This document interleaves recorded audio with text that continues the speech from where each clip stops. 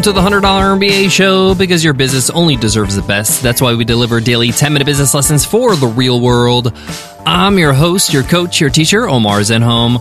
I'm also the co-founder of the $100 MBA, a complete business training and community online.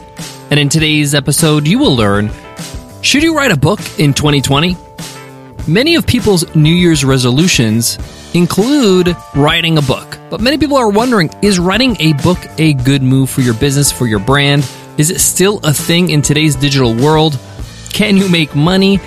Is it worth the trouble? Well, we get into all of that in today's episode. Writing a book can be a great move for you and your business if you know why you're writing the book, if you have an intention. This is something I learned from Elizabeth Marshall, who has worked with New York Times bestselling authors like Seth Godin and Michael Port, understanding what it takes to have a bestseller and if that's really what you need to aim for to be successful with your book.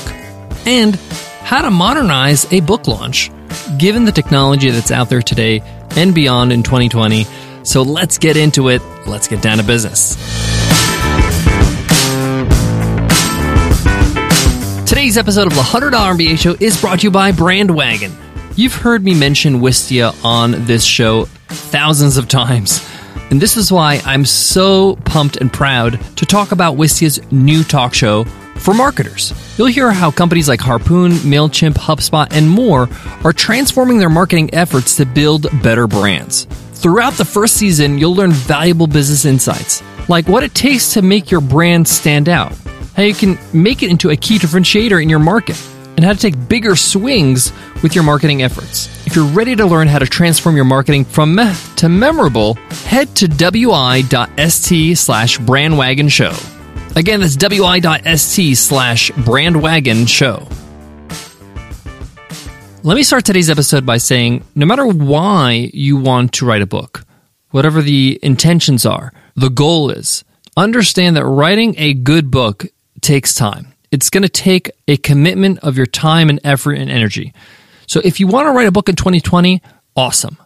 But make sure you carve out the time in your calendar. Make it a part of your to-dos. Make it a part of what you have to work on every day for a certain period of time. Understand that when you write a book, it's not just writing the book. The book is just the beginning, and many people think that actually writing the book is the easy part. It's everything else afterwards, the publishing, the marketing, the promotion. That stuff can take a long time. I was speaking to a friend of mine who just released a book, and it was traditionally published by a publisher, and he was expressing his frustration because he was promoting a book he wrote 2 years ago. It's been 2 years since he wrote it, but it took 2 years to publish it and market it and sell it and all that kind of stuff. Now, it doesn't have to take that long in all cases, but that's an example that you should take to heart. This is a commitment. This is a time commitment from you. And if you want to do this right, you need to make that commitment. Now, like I mentioned at the top of the episode, the number one thing you need to do first, the first thing you have to do before you start writing your book is answer the question why. Why are you writing a book? What are you trying to get out of this exercise? What's the end game? And no matter what the answer is, it's okay, but you just need to understand what's the purpose, what's the goal. So for some people, they want to write a book because it becomes their calling card. It becomes a way to become a thought leader in a market or a niche, so they can be invited to speak on stage, and it kind of propels their speaking career. And that's why they want to write a book. If that's the intention, then selling as many books as possible, tying it to your speech or the speeches you want to give, all that kind of stuff is the priority. It's not making money. Your number one goal is exposure, really, is you want to get this book out there and hopefully maybe even hit a list like the Wall Street Journal or the New York Times bestseller. Not easy. But if that's the goal, then know what you're going for. For some people, a book is an entry-level product to their suite of products.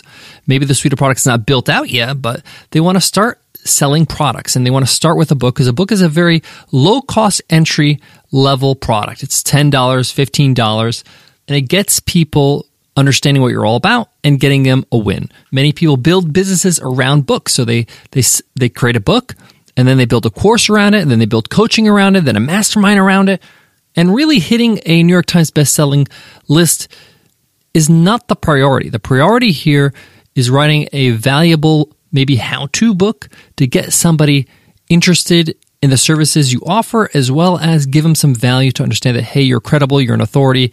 If you want to learn more, check out my courses, check out everything else I offer. So entry-level product can be another reason why you're doing this. You may simply want to write a book because it's a passion project of yours. You've always wanted to be an author. You always wanted to write a book, and you just want to get it out of your system. You want to write a book and put it out there and hold that book in your hand and feel proud of yourself.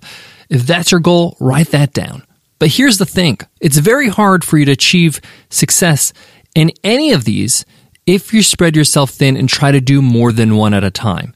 This is a reality you have to face. If your number one goal is to hit a New York Times bestselling list, or the Wall Street Journal, or the USA Today list, or whatever it is, then that's a mountain you have to climb, and you have to be really dedicated to that. It's very hard for you to also accomplish the other ones I just talked about. So be laser focused, know what you're getting into, know what your want is or your goal is. Why? Because it's going to ask you to do certain things because of that goal. Again, if you're trying to hit a list, marketing and distribution and partnering with the right person, doing interviews, it's all about selling the book. Obviously, you have to have a good book on your hands, but if you want to be a bestseller, you have to sell. This is a long-term project. This is 2-3 years in the making. If creating books as an entry-level product to your suite of products, then maybe that's not a long-term type of thing. You can self-publish. You can sell it right on your website. You can sell it as an ebook. There's a lot of options there. And really, promotion is just promoting to your own list and promoting to your own audience and maybe doing some cross-promotion with some partners, and maybe traditionally publishing it is not necessary. So you see how defining your goal in the beginning is so imperative. This is why I start with this, and it's really what's going to get the ball rolling in any direction. Now, I'm here to say that books is still a huge thing, right? It's not just because we're in, the future now in 2020 and all that kind of stuff. Books are a huge marketplace. I still read books. I listen to books. I buy books. It's one of the things I spend my money on. And I spend quite a fair bit of money on books. I buy about 50 to 60 books a year. And as much as that may sound, that is nothing compared to some other people. Some people consume a whole lot more books a year. Books make a great gift. Books look beautiful, printed versions, in your office or in your home. People still read. People still listen to books. And in my opinion, books are probably the most bang for your buck value when it comes to self-education and personal development. The amount of value I get from reading a book or listening to a book, it blows my mind how cheap this is. I bought this book for $10 and it's given me 5, 6, 7 different insights and perspectives just in the first chapter. How is this only $10? It costs almost twice as much to watch a 2-hour movie that I can't watch again. So that's one of the main reasons why books are not going anywhere. There's still incredible value. And I say that in all formats, Kindle, audio, and print versions. I like print versions for certain reasons. I have print versions of books that I love to read at the beach. I don't like to read on a Kindle on a beach. If I'm going on a holiday, I like to take one book with me and have the mission to finish that book in the next few days. Certain books are just gorgeous. Like I said, I love to have them in my office, put them on my bookshelf behind me. So the business of books is still strong. I want to say, though, if you are not ready to write a book, if you don't have the time for it because you have other priorities in your business, you have other goals, if you can't think of a reason why you want to write a book, you don't have to. You don't have to write a book, okay? I'm one of those people, I love books and I love the things that books give me. But even though I would love to write a book, I just don't want to write one right now. Right now is just not the time for it. I know there will be a time where I have to write a book. I'll have to get this book out of me, but I am not there. I've written other books, self-published other books, workbooks with the purpose of supplementing my business, but not something that I want to take on for the next 2 years. So it's okay to say, I'm not going to go and write a book next year.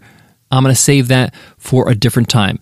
But it's not okay for you to say that and not have a because. You have to have a because. Like, I'm not going to do it because I'm going to be focusing on this. I'm going to be focusing on this goal. I need to accomplish X, Y, Z before the end of the year, and my full attention is going to be on it.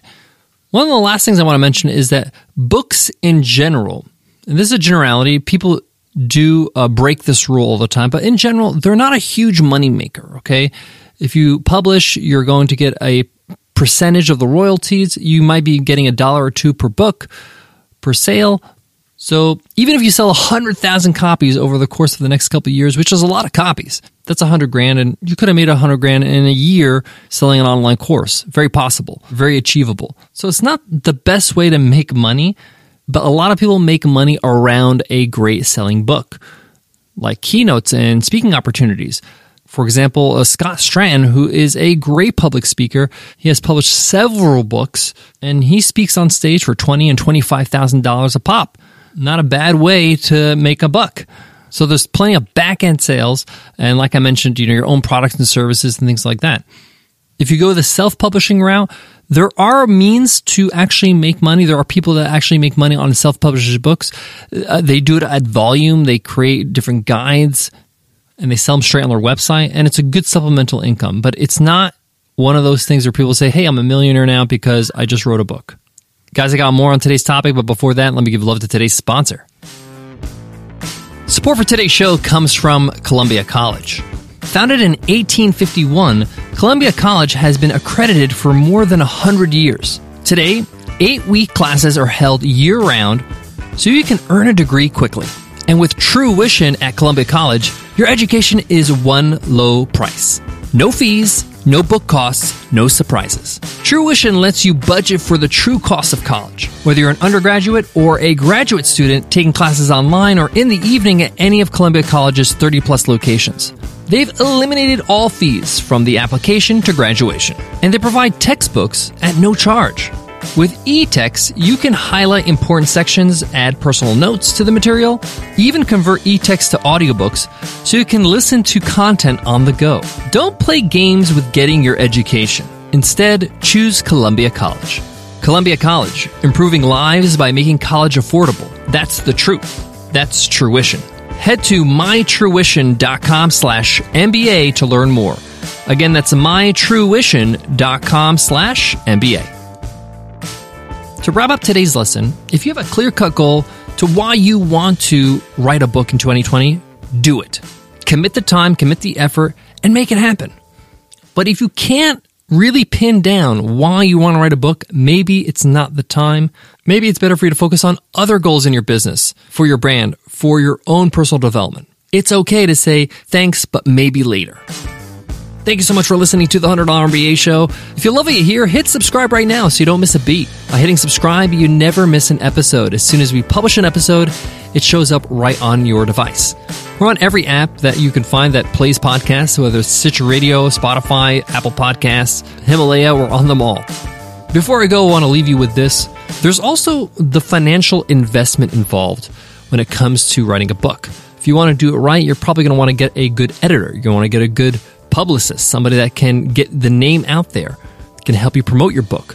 If you're working with a publisher, you may want to look into getting an agent that can maybe get you a better deal. You're going to need an illustrator or a designer for your book cover. So there are expenses here, and it's not just your effort and your time. So keep that in mind.